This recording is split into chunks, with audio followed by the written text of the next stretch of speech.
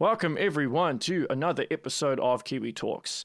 My guest today is an artist of over 22 years who has worked on games, movies, medical CGI projects, but he's probably best known for the work on Star Wars Rogue Squadron games, Rogue Leader, and Rebel Strike. I'd like to welcome Kursad Karatas. How are you? All right, thanks so much. Thanks for having me, Reese. I appreciate you taking time out. I'm sure you're a busy, Oh busy yeah, man. awesome. Yeah, awesome. How was it working on Star Wars? I'm not sure if you were much of a Star Wars fan back in the day, or was it something that just caught you completely off guard? How was that experience? Yeah, well, I was originally an Alien fan, and I Nice. the I wasn't really like if it said there's a dichotomy between Alien and Star Wars universe, but I was originally an Alien fan because I like to work on creatures, stuff like that. And that's one of the reasons I started working in 3D because I figured I could make creatures. And so that's how I started back then around 1996. Started with Real 3D, Imagine 3D on PC, and then moved on to Lightwave. And I started making like some creatures, some models. Um, Back then, it wasn't as easy to make these stuff, especially given the hardwares. Like I'm talking about 8486 kind of hardware where you have like you're on 100 megahertz computer or 200, no graphics cards, no nothing. So it was really hard, and there weren't really many learning resources out there, like no YouTube, no internet was mostly text. So it was a really hard time to really get into it. But the good thing was that there were many people doing it back then. So that's how kind of I started.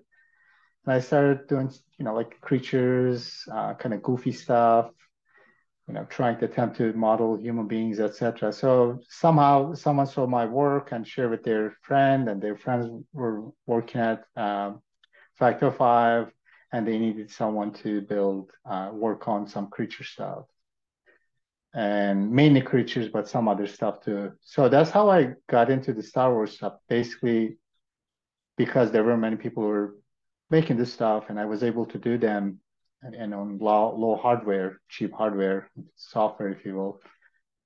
So that's how I got into games. Games weren't really in my mind, but I come from a retro background, like Commodore 64, Amiga. Games are always part of our childhood, but not necessarily as a profession. But then I figure, hey, this is 3D. I'll make 3D stuff. I'll make computer graphics.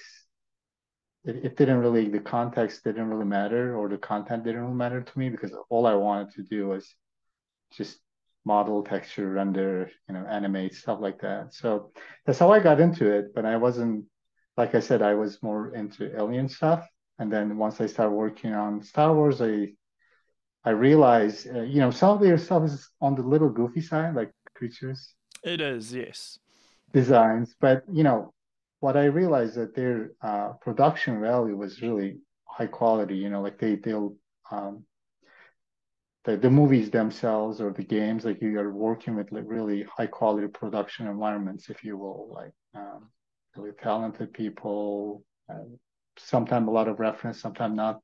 But I was able to kind of fit in well in that universe, in the Star Wars universe, when we were making the games, if you will.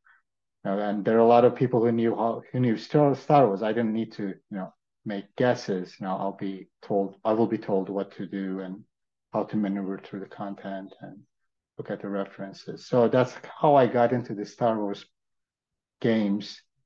And yeah, I'll say I wasn't necessarily a fan, but I became involved in the Star Wars projects. It So, just looked like that. This was the initial process. Yeah. yeah. So, did you guys get reference material from, like, say, LucasArts or ILM? Yeah, so the one thing is like when you generally work in games nowadays, like you will have concept artists, you will have a lot of like other type of artists where they'll design these characters, like the spaceships, environments, or you will be doing them prior to production work. But in the Star Wars case, there are a lot of reference. At least the movies were out there. So given the work that we were doing were based on the movies, right? Hmm. So we had the movies, but sometimes we will have some little more reference, sometimes not as much. Um, I mean, we were next to LucasArts basically. The Factor 5's building was really like a couple meters away from LucasArts, if you will. And we were doing exclusively LucasArts materials, and the games were wise.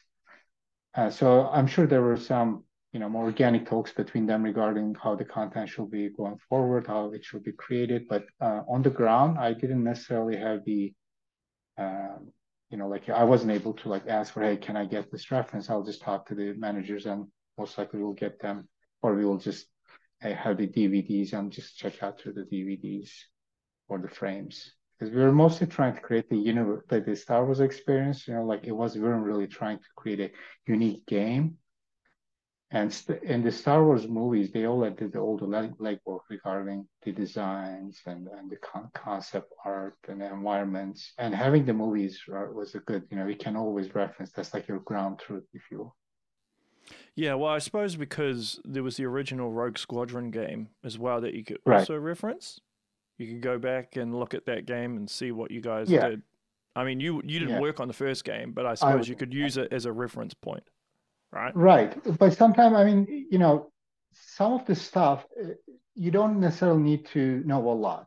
Like if you only have a frame of a creature, you can kind of get it if you know how to do it. Do you know what I mean? Like even I remember working on some of the creatures where I didn't necessarily have like reference like books or anything, only just some frame or two from a movie. So you just kind of work your way through until it looks good on in the game. And sometimes these things weren't necessarily you weren't really doing 360 around them, right? You were just they were part of a cutscene. You're looking at them from a distance, so you need to kind of be smart about how you're going about it, and kind of make a decent production asset that looks good for the time being on that particular hardware. Yeah, so I suppose obviously there's cases in the game, I think specifically Rogue Leader, which are Mhm. taken directly from the film. So say like the Right, Hoth and the Death Star, right? So right, I mean, I'm trying to put myself in your position, but you yeah. could theoretically just go to the movies and then maybe just use a Mhm. still frame if you didn't Yeah, have a direct reference. yeah. That's kind of what we did. That's kind of what we did. Sometimes we didn't necessarily have like there weren't like I said, internet wasn't really full of Star Wars references back then. Hmm. Yeah, finding a picture on the internet was a big thing. If you it's like finding a Bitcoin, right? It was because internet was very small, and the bandwidths weren't really high as much as today, like 1 or 2 kilobytes a second or 5 kilobytes a second. So and storage was limited also. So basically, most of it was like you said, just checking out the movie because we were also, if I remember right, we were just uh, creating like certain our levels were based on the movies. Like you're trying to create this experience that was like this chase experience, or like a going after a certain kind of character kind of experience. So it wasn't like it was too hard at the same time. It was hard that we didn't have like an epic, 10 drawings of Chewbacca or a like a 25 scans of Luke Skywalker. You know what I mean? We didn't have any of that. We only had if we had the books, couple books, and we had the movies, like you said. Hmm. But nowadays things are much different, right? Like people have all kinds of references, videos, 3D scans. Yeah, you've got endless reference material these days. Even Right, if right. LucasArts didn't give you anything, you'd have so much to go off. So I imagine it would be a lot more streamlined. Yeah, well, here's the thing. Back then, I don't remember. Maybe LucasArts gave or ILM gave one or two models or references, but I remember most of the stuff that we did. We built them from scratch. Like, for instance, I was mainly responsible for the organic models, except the humans, because they needed a special care, and I was more in the like creating all the creatures or the foliage and stuff like that. And our team was very small. We were a couple modelers. I was the only one, I believe, doing the texturing and the modeling at the same time. A couple modelers, couple texture artists, a couple level designers, and we were just creating most of it from scratch. Retroactively, thinking retroactively, it feels a bit impressive that we did all that at that time, given the hardware limitations and time budgetary limitations. And GameCube was new, right? It wasn't even out there. You couldn't play I was never able to play the game on that hardware myself while we were Really? working. Well, because there were only one or two dev kits in the studio, like, and then Ah, you only basically the dev kits were mainly shared for between the I believe the level designers and the programmers. The artists didn't really have a developer kit. The hardware didn't exist at that time, right?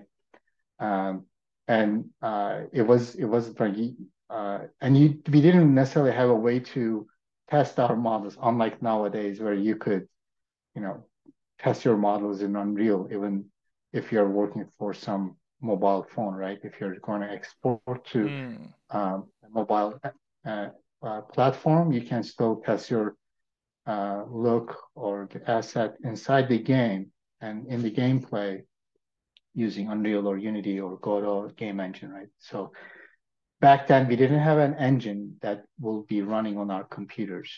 The engine was, if I remember right, was running on the hardware on those couple limited GameCube developer kits.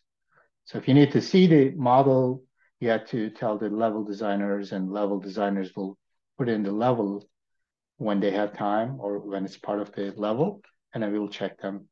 So it was a little working in wow. the dark at the same time. Yeah, yeah, That seems like a long drawn out process just to do it. yeah. Yeah, that's what I'm saying. Like, I'm now impressed that that I'm now talking about it, right? I'm now impressed that we did that without actually being able to test all that stuff on the hardware. Because, like I said, I think Rogue Leader was an exclusive GameCube exclusive for the launch Yes, type. it was. You still can't Yeah, even play it so anywhere. You can't play it yeah, anywhere else, even these days. yeah. Sorry about that. Maybe we will see. Like, it would be nice to play another hardware too. But so basically, like I said, we weren't really able to test our stuff. We were just working in Maya. I think that was Maya 2. This is the year 2000 and 2001. And we were working in Maya, and we will just create the textures in Photoshop. There wasn't any like necessarily a 3D texture painting. We will just export our UV layouts and paint them in Photoshop, and then kind of do a rough test, just make sure the texture looks okay in the Maya viewport, and then we will be exporting them, and they'll be exported and bundled for the hardware overnight. I think they were compiling the game overnight, and in the morning, the level designers and the programmers they'll test the levels, and then once they do that, we might get some feedback. Oh, this model looks broken, or this texture looks broken, or this needs this. Yeah. And then we will just operate based on those feedbacks afterwards. So you mentioned you never got any of the dev kits. So does that mean that you didn't actually get to play the game properly until it was released? Yeah, that's right. That's What? right. That's right. I mean, here's the thing though. There might have been some parties where like you will be playing, like people will get together, play a level, a finished level, but like I said, I mean, you need to understand these development kits, they are rare, right? Like they are sent from Nintendo. Hmm. They are sending it to you, and you're under intense NDAs, and they are sending it to this stuff to work on specific hardware that doesn't exist, right? And these hardwares, they weren't really finalized, I believe. Like they're also working on it at the same time while we're working on the game, the software side. I'm sure they are also constantly testing and getting feedback from our programmers, sending patches, maybe writing better compilers. So I think it was always that kind of process was more organic back then between the developers and the hardware developers. Right Interesting. now, we are a little more abstracted, I believe. You're not necessarily unless you're like say PlayStation exclusive developer, you might be doing that still. But for the other game developers, you don't really do that kind of exclusive hardware deals with the uh, hardware manufacturers. Like let's say you're working on Android game, you won't be able to really get in contact with Google and say, hey, I want this improved for myself so that my game runs a little better, stuff like that. Yeah. Because with Rogue Squadron 3 Rebel Strike, there were on foot Right. missions, right, with actual characters as opposed to Yeah. in the other games, Yeah. right? Because I Right. imagine in the other games, if you had people in the games, they'd be tiny little minuscule, almost Yeah. like stick men, so you wouldn't have to have Right. much geometric detail. So Right. with Rebel Strike, because obviously I've seen your picture where I think it was you did Chewie and one of the Death Star, what is it, Death Star Imperial pilots, I think that you did. Yeah, that was a shadow. Like I did a lot of them. The ones that you saw on my website, I only put a couple of them. I modeled like, some scientists, some like this pig like what's his name? Pig like on Sarlacc pit level, pig like character, Gamorrean, something like that. Oh yeah. And I did like kind of lizard guy, or I think I model a lot of like tons of characters, but these are all, like you said, they're always generally they're very small on the ground. Or for the rebel strike, we see them a couple of them, like Chewbacca one. I think it's in the this like you're with him and the one of the levels. You're kind of walking around or running around with Chewbacca and a couple other characters. But most, like you said, most of the characters for the rogue leader, they were generally on the ground or in the cutscenes, I believe. And for the Rebel Strike, we had to do a little more detailed versions of them. Hmm. So what do you find easier to draw? More character based things or say technological based things like ships or science fiction stuff or environmental backgrounds? Like what's the thing that you feel that you're a master at in terms of drawing? Well, I think that I was originally like always anything like let's talk about the from the stuff from the game. I mean, anytime there's some kind of organic looking thing, or it's like it will be on me. No one else will take it. Okay. So basically, yeah, I like to work on more organic stuff, but over the years I worked on all kinds of production stuff, so I know how to do the other stuff. But if I'm gonna do it myself, I try to do more organic or creatures stuff like that, or humanoid stuff basically, which is kind of the mix that I did for the Rogue Leader and the Rogue Leader and Rebel Strike games. How much of the prequels influenced the game at all? Because I'm trying to think, like Phantom Menace, I think had just come out. I'm trying to remember Yeah, when, because I think Rogue Leader, what, released in 2001, was it? yeah, that was 2001. Yeah. Yeah, yeah. So Phantom Menace was out. I don't think Attack of I the think we Clones had the was out. droids in the in Rebel Strike one. So we had probably a couple. If I remember that the droid soldiers were in these new movies, and then we had them in the foot missions too. Because I've seen your But little stencil drawing of Liam Neeson, right? From Phantom yeah, Menace. yeah, yeah. Was that, But that was I done much later, years oh, years later. I later. done it. Yeah, yeah, years later. Yeah, not at the same time frame. Yeah. Well, it's still, it looks good. Looks amazing. Yeah, thanks. I mean, that was just a practice stuff. But yeah, back then I didn't necessarily, because I was the production artist, like I didn't necessarily have a direct connection with the backdoor conversations regarding how the game should be designed or what they were doing. I was mainly involved in the daily production of assets and textures, and I've done some level work.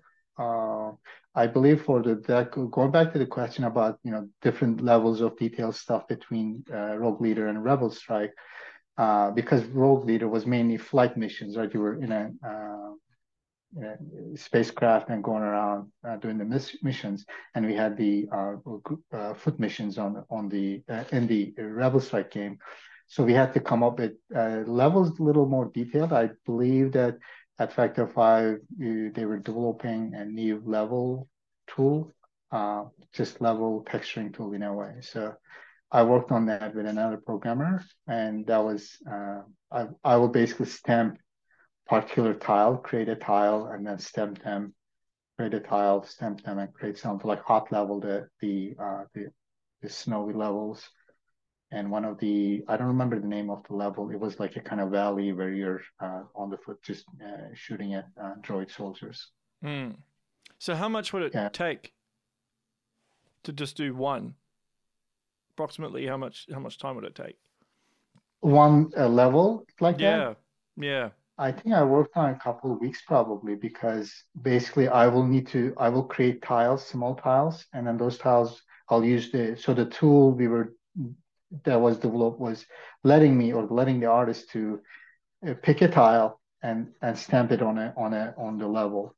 So you're just going around like one by one, stamping, rotating the stamp, and then just to making sure that it makes sense when you're on the ground level. So and the texture levels need to be reasonable so that it doesn't look like that the main character running around a blurry environment. So it was always a challenge to do that at that time because the texture memory was always a problem. And nowadays, it's a problem for the really modern hardware. But back then, imagine the tiles that I was making probably like 32 by 32 or 64 by 64. Um, and some of the ground levels were done that way. Just basically an in-house developed level tool, if I remember right. Hmm. Interesting. Interesting. Did you ever try and chime in a design idea to the designers? Oh, like I said, Star Wars, universe is generally like well established in terms of even back then in terms of like characters, who is who, what's what, and then we were just I think targeting a Star Wars experience, just trying to create an experience from the movie. So I don't think that the company Factor Five had a lot of like design choices to make, but sometimes during the production you just interact with other people daily, like level designers or the programmers, and sometimes you talk to a programmer. Let's say I was working on this, was it Yavin where the big temples are? I made those big temples too, and then there were like you're flying over like kind of foresty environment.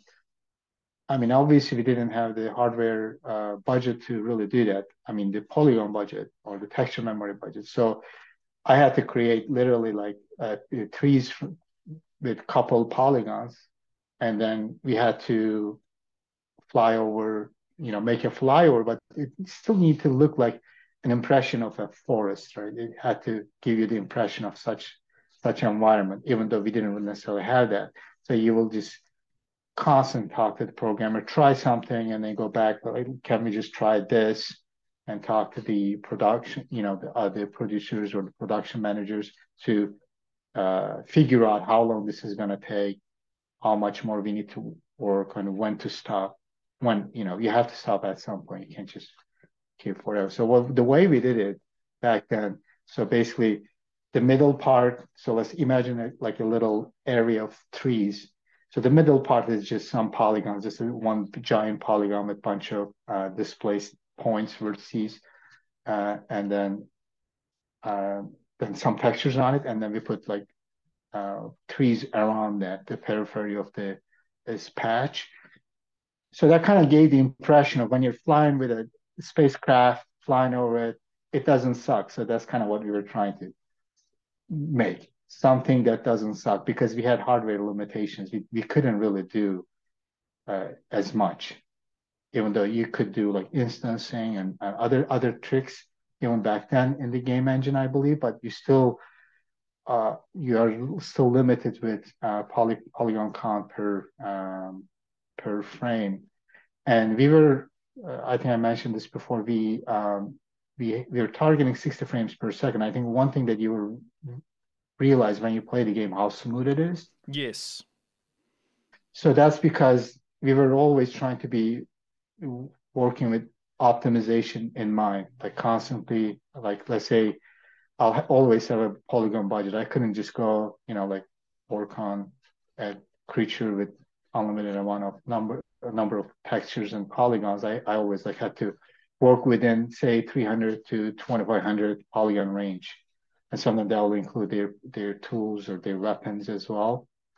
Um, and that's same with the foliage. Foliage is you even have less uh, polygon budget because then when we use them, we use a lot of them, like the ferns or the in the ender level where you do this speeder bike chase.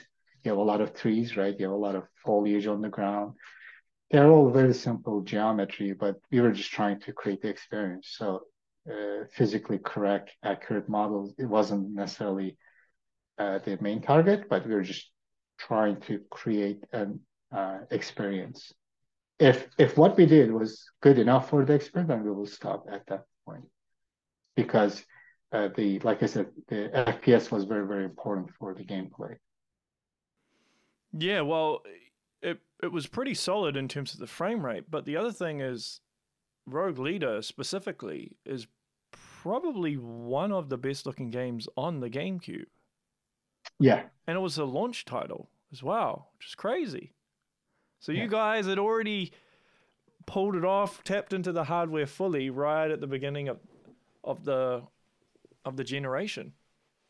Yeah, I think that there were, I mean, you remember these guys, original Factor 5 people, they made Turrican on Commodore 64 and Amiga, I believe. And, they always understood the frame rate and gameplay. Having such background was really, really important for those games, I believe. That kind of experience was important. You couldn't just put any game developer in place of Factor 5 and hope that such game will come out properly for the release. Uh, Mm. I felt like they when I was working with them, I felt like they really understood this part of the process, the FPS and the how to make the game looking good at the same time. Do you find it harder to draw something that's based off an existing property or drawing something from scratch, right? Because, say, with Star Wars, you are limited in how far you can take it because it has to conform to a certain design philosophy, doesn't it? It has to look a certain way. Whereas opposed to you making something off the top of your head, right? You have the freedom to make it however you want to make it. I think that it's harder to actually um, build something existing, especially for Star Wars, because they'll shred to death if you kind of miss a point on a character or a spaceship, right?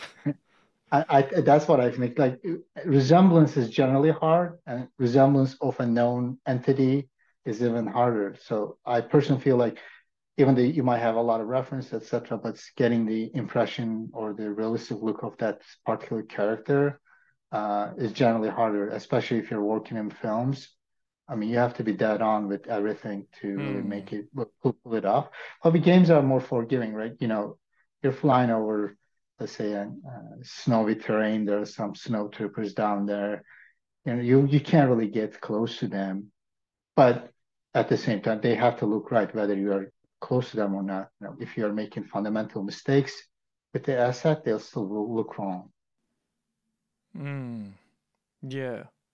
How do you think a game like that would be made today, right? Because you've got a lot of open source software, obviously Yeah, Blender, Unreal, although I don't know if Unreal is technically open source, but it's you know what I source mean. open, I think. It's source open, yeah. Yeah.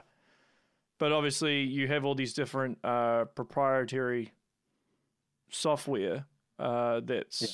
that obviously helps streamline things compared to back in the day. But then you've got other challenges with that, I suppose, as well. Right. Yeah. So, first of all, when I was working in games, there weren't game engines for like downloadable game engines. Even if there were, they were like very primitive. Like everyone had to make their own game engine back then, including Factor 5. I most likely LucasArts too. And I'll tell you this, we will hear stories about Unreal, and Unreal had a price tag on it. for $1 million back then. So if you wanted the Unreal 25 years ago, Unreal Engine, which probably was like 1% of what it is today, it was $1 million. So and that's why I think most studios really were creating their own game engines. And also, you're working with specific hardware. It's not clear if Unreal is going to work on it or not. So do you see what I mean? So back then, this wasn't necessarily possible given, like in many ways, because there weren't many developers out there. There were many game engines out there. So you couldn't really pull this off that way. But nowadays, it is really possible to make a game like Rogue Leader with like less time, especially because there are so many references out there, models. I mean, you can't just buy a Star Wars model and put it in your Star Wars game, right? You need to have the rights, the IPs, whatever. But let's say you have all that stuff, and George gave you the license to make a game, modern game, you could really pull it off and make some even better looking game nowadays. Given you can iterate without the real hardware, and your artist can actually work in the game, test everything in the game, and we have so many other tools. Back then when I started, like I said, there were 3D painting, there were normal maps. I mean, I'm sure technically normal maps was known, but baking a normal map was not a thing. I think that came out somewhere in 2003 or maybe after 2004, like being able to bake light maps and stuff like that. But nowadays, all that is so easy, and it doesn't necessarily cost you. Between Blender and Unreal, you can.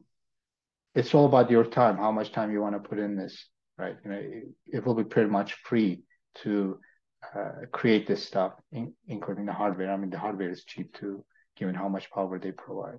Hmm.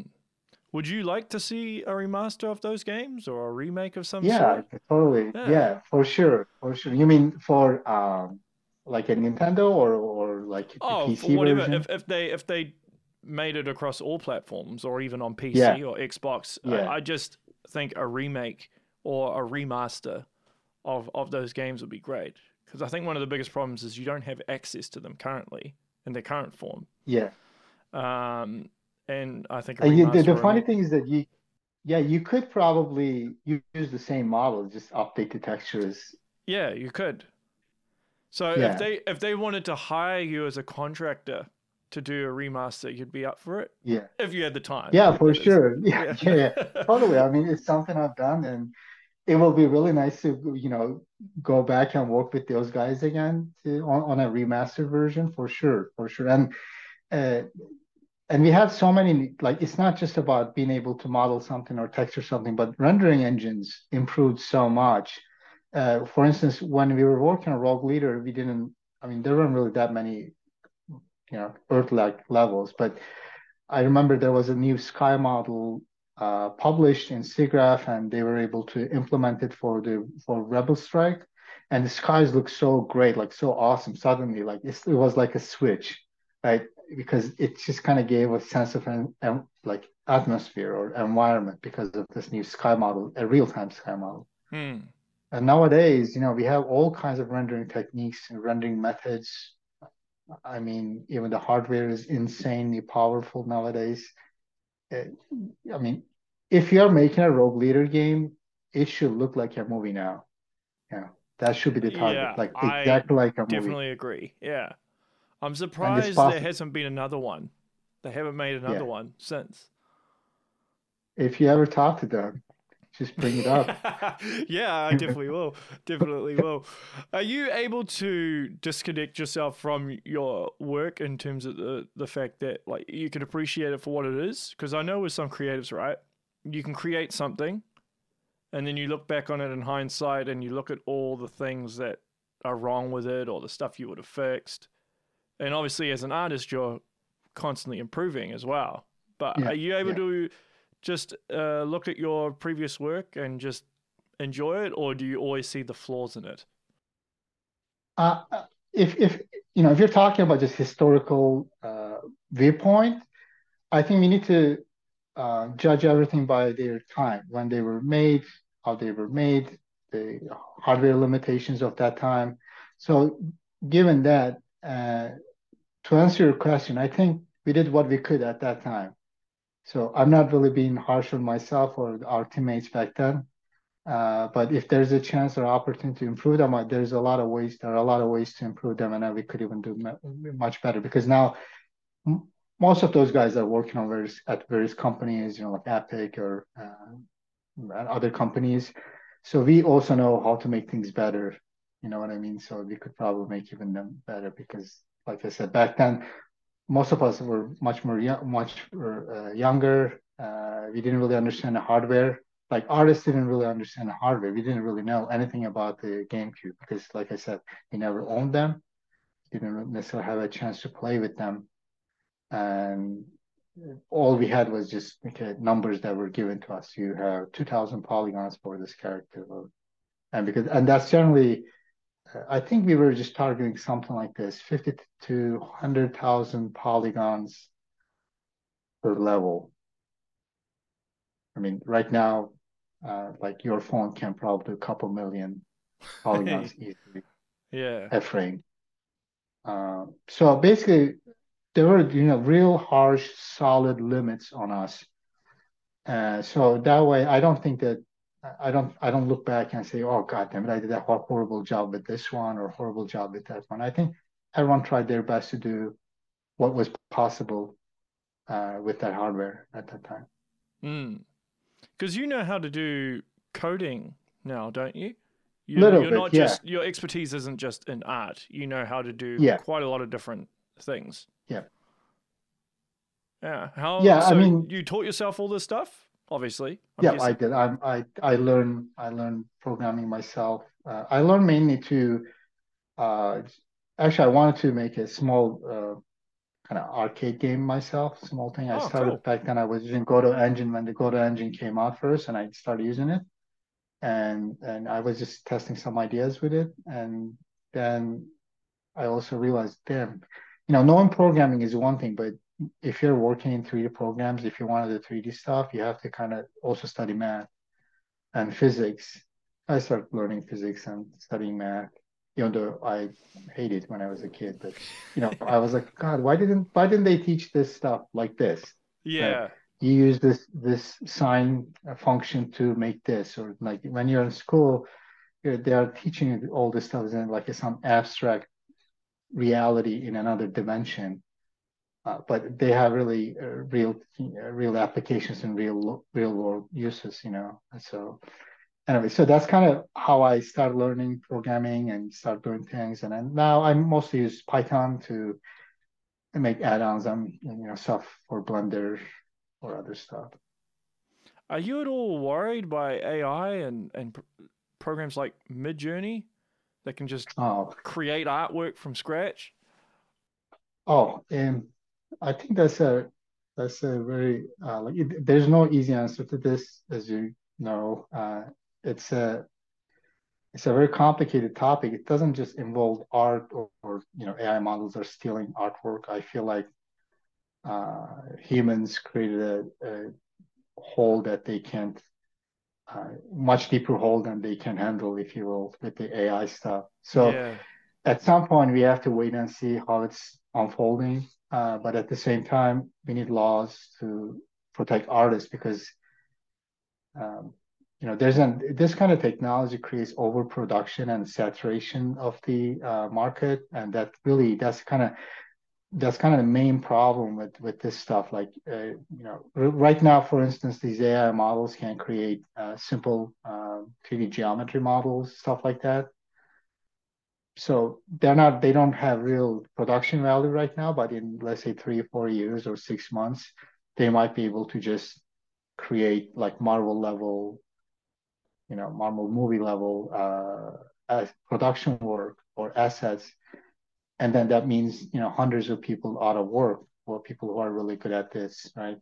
Creating works or assets or sculpts for Marvel projects or designs for Marvel projects.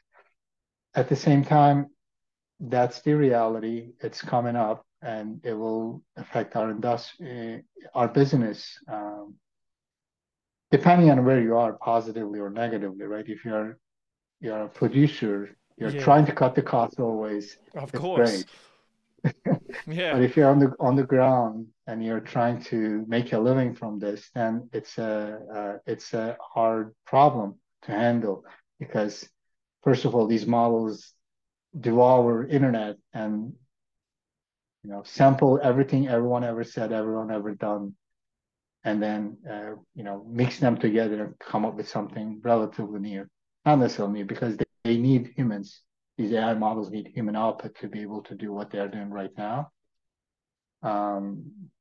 So in a way, that's kind of hard. Either we have to shut down internet so they stop doing what they're doing, these models and their people behind them, um, or find a unique way. But at the same time, I'm really hopeful because you know organic beings are very persistent. Like we survived on Earth, for billions of years, went through a lot. So this might be a minor annoyance for human beings at the same time too. It's really, really hard to say. You know what I mean? It's just, yeah, it's scary. Like they're gonna, these models are gonna steal our job, but at the same time, something better might come out of it too. At the same time, if you, well, it's not even just art, right? Because AI in general yeah, has taken off and it's almost infiltrated so many different industries. I mean, my right, view on it is you probably shouldn't be a master of one thing. You should probably yeah, diversify and try and have like a very diverse skill set just to right. prevent yourself from your work becoming obsolete. Right. Yeah, which I you mean, seem that's to what have I try done to do. because you can do a lot of Yeah, things, that's so what I took. you're okay. Yeah, I do recommend. Like first of all, like some people like to be specialized in one thing, right? They just want to model heads all their lives. I have friends like that, and I've done heads and sculpt stuff like that. Am I as good as them? Probably not, but that's one way to take a look at it. Like one way, if that's fulfilling your life as a profession, as an art form, hey, that's great. There's nothing wrong with it. But the point you're raising here is very, very important. There's like at some point, an AI model will be able to create a 3D model of a head from a single photo or a webcam photo, and they'll be able to print this, using a 3D printer at a much cheaper cost. And at that point, your job is in danger, right? If you're a sculptor. The other side of the coin is this: we human beings really like human touch in things, right? Like let's say I showed you a sculpture and I said this is done by a human. I'm lying to you. It's done by a machine, right? Let's say a sculpture that's made by a machine, but I'm telling you that it's done by a human being. You will have some kind of affection towards this sculpture, artistically, let's say. But then when I tell you this is actually no, I lied to you. This is actually done by a machine. Then you will be remorse. You will remove all those feelings you had toward this artistic work prior, right? You're just going to remove yourself from that. You will disattach yourself in a way.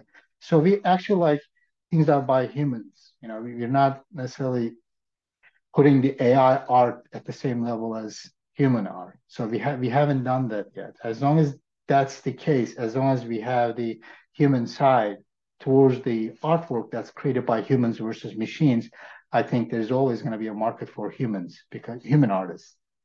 Although it sounds funny, human artists, robot artists, or AI artists, but eventually it will get there.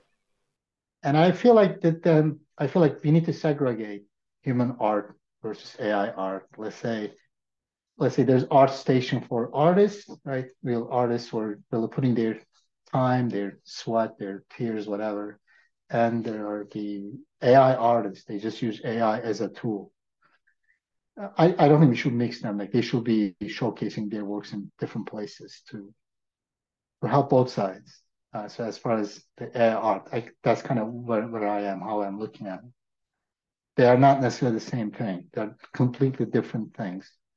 And I think we should treat them as such. But in production, in movie production or game production, these things will have real effects, negative effects and a positive effects.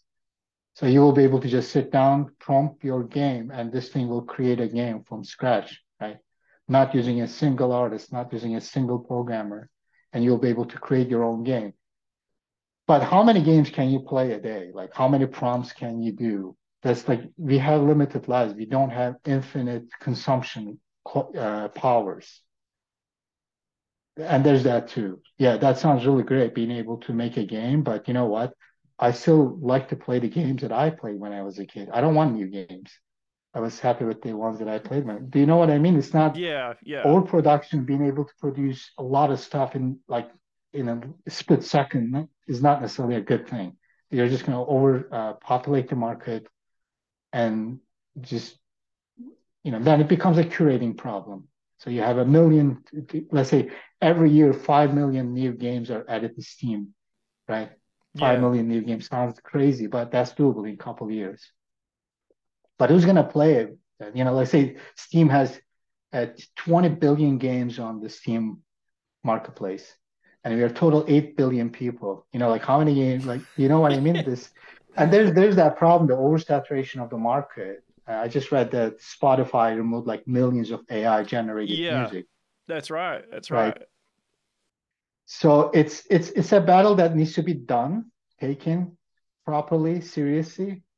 But at the same time, the speed of creation is going to outperform the speed of filtering too. So that's another problem. Like, let's say Spotify will be removing 5 million songs a day, but then 50 million songs will be submitted every day. And I think I'm not really sure if that's a good thing or a bad thing, but I feel like that's where we are right now as far as the AI being part of art nowadays.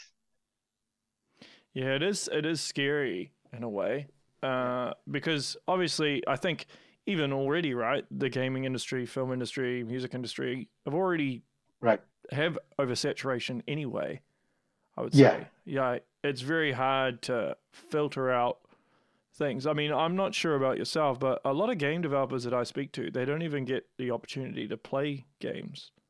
They have very Yeah. limited time, right? I mean, Right. Right. I host a gaming show and I don't even get that much time to play video games.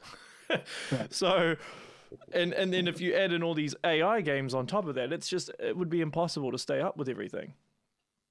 Yeah. I think that in the end, eventually the quality will need to be part of the equation, not the quantity. Yes. And I would think that quality will be judged by how many humans worked on it or how much human effort went into it. I think that's still a formula for value.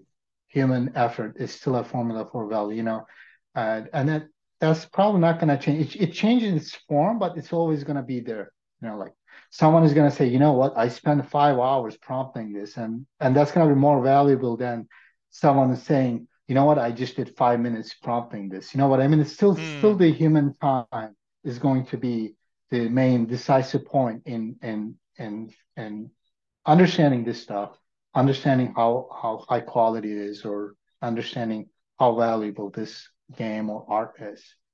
So humans are always going to be in the loop, and anyone who's not including humans in the loop is just going to saturate the market. It's just going to overflow the market. I mean, that's a way to shut down the system with it coming up with something new, maybe. But um, it's very hard because there are a lot of people out there who want to make really quick money, right? They want to be able Oh to just yeah. make really quick money. Yep. In every industry too. Every industry. Yeah, So quality's yeah. I, constantly compromised. I'll ask you this. I mean, I saw the other day people were creating podcasts, conversational podcasts using ChatGPT and some voice Yeah, AI yeah. stuff too. So, like, how do you take that? Like, what's your take on AI models creating nonsense podcasts? I mean, I'm sure there's an audience for it, but Oh well, I don't like it, but I kind of yeah, find there's two mindsets you can have. You can either try and fight it, and right, then you end up being like the dinosaur, and you just go extinct, right? Because you're yeah, just too busy trying to fight it, or you just accept it for what it is and find a way to try and deviate or pivot somewhat. I mean, even YouTubers, right? There's so much rubbish on YouTube. People posting videos all the time. That's just absolute garbage. but they're just doing it to Yeah. get ad revenue. So it is what it is. It's just it. Luckily, I don't rely on this like to put food on the table, so it's cool. Yeah. So I think if I had to rely on it, and then it could become a problem, which is part of the reason why I wouldn't want to rely on it, because then I'd have to possibly compromise the quality, because desperate times, desperate measures, and then you result in doing stuff that morally you wouldn't do, but you have to do because you need to make money to put food on the table. So then, Yeah. so you understand my point though, right? So, Yeah, you're right. I do. I think there are like two, going back to production using AI. So there's the biggest problem. There are two problems that I see. The biggest problems myself think as the real problem. Now, I'm not saying AI models stealing artist artwork is not a real. That's a real problem that can be somewhat resolved and handled through law and education, educating people about what's right to do, what's wrong to do in a way. But there are two big problems here. First of all, let's say you have been doing these podcasts, talking to people, and you realize, you know what, you don't even need to talk to people. You can just talk to AI and create really exciting podcasts that people listen. And then you realize you don't even need to be there, right? Then you let AI to talk to AI, whatever. Then you train AI to ask the question that you generally ask, let's say. But the problem is this: you did that and you made a lot of money, but you forgot how to be a podcaster. You forgot the skill. You forgot the trade. You know what I mean? You stop investing in podcast hardware, and the podcast hardware makers stop making podcast hardware. You know what I mean? Like there's going to be a kind of long effect on humanity. Like you remember, people don't kind of know how people did paint back in the Renaissance. There was a kind of disconnect. I'm not saying they don't know how to do it, but just we don't always know how a master did something. Like how they made this, what kind of pigment they use. If you're just trying to find it retroactively, because the skill set, the traits, kind of lost in the translation along the way. And I think AI is going to make us forget all that stuff too. So I think that's one of the main dangers, where we rely on AI to create beautiful portraits, beautiful artwork, beautiful this, beautiful. But as we like this stuff and as we use this to create more and more and more stuff, we're also giving up our own time to practice this stuff. I think that's a really important problem. So if you're an artist trying to use AI in your artwork, please keep this in mind. Yes, it's going to make you make money faster, but at the same time, there's a trade. There's always a cost to everything. So if they're making money in the short term, you might be giving up some other stuff that you learned, spend all your life learning. And the other thing is these AI models in the future, where they'll govern our lives. They'll tell what we should like, what you should listen, what you should watch. We they're tell already you who doing you it. are. Yeah, they're all like acting psychiatrists, whatever, psychologists for you. I think there's a problem with the free will here, where will we have free will in the future? And I think that is something we have to really think thoroughly, because we can't give up everything in life except free will, because that's what makes us human. That's what makes kind of separates us from the rest.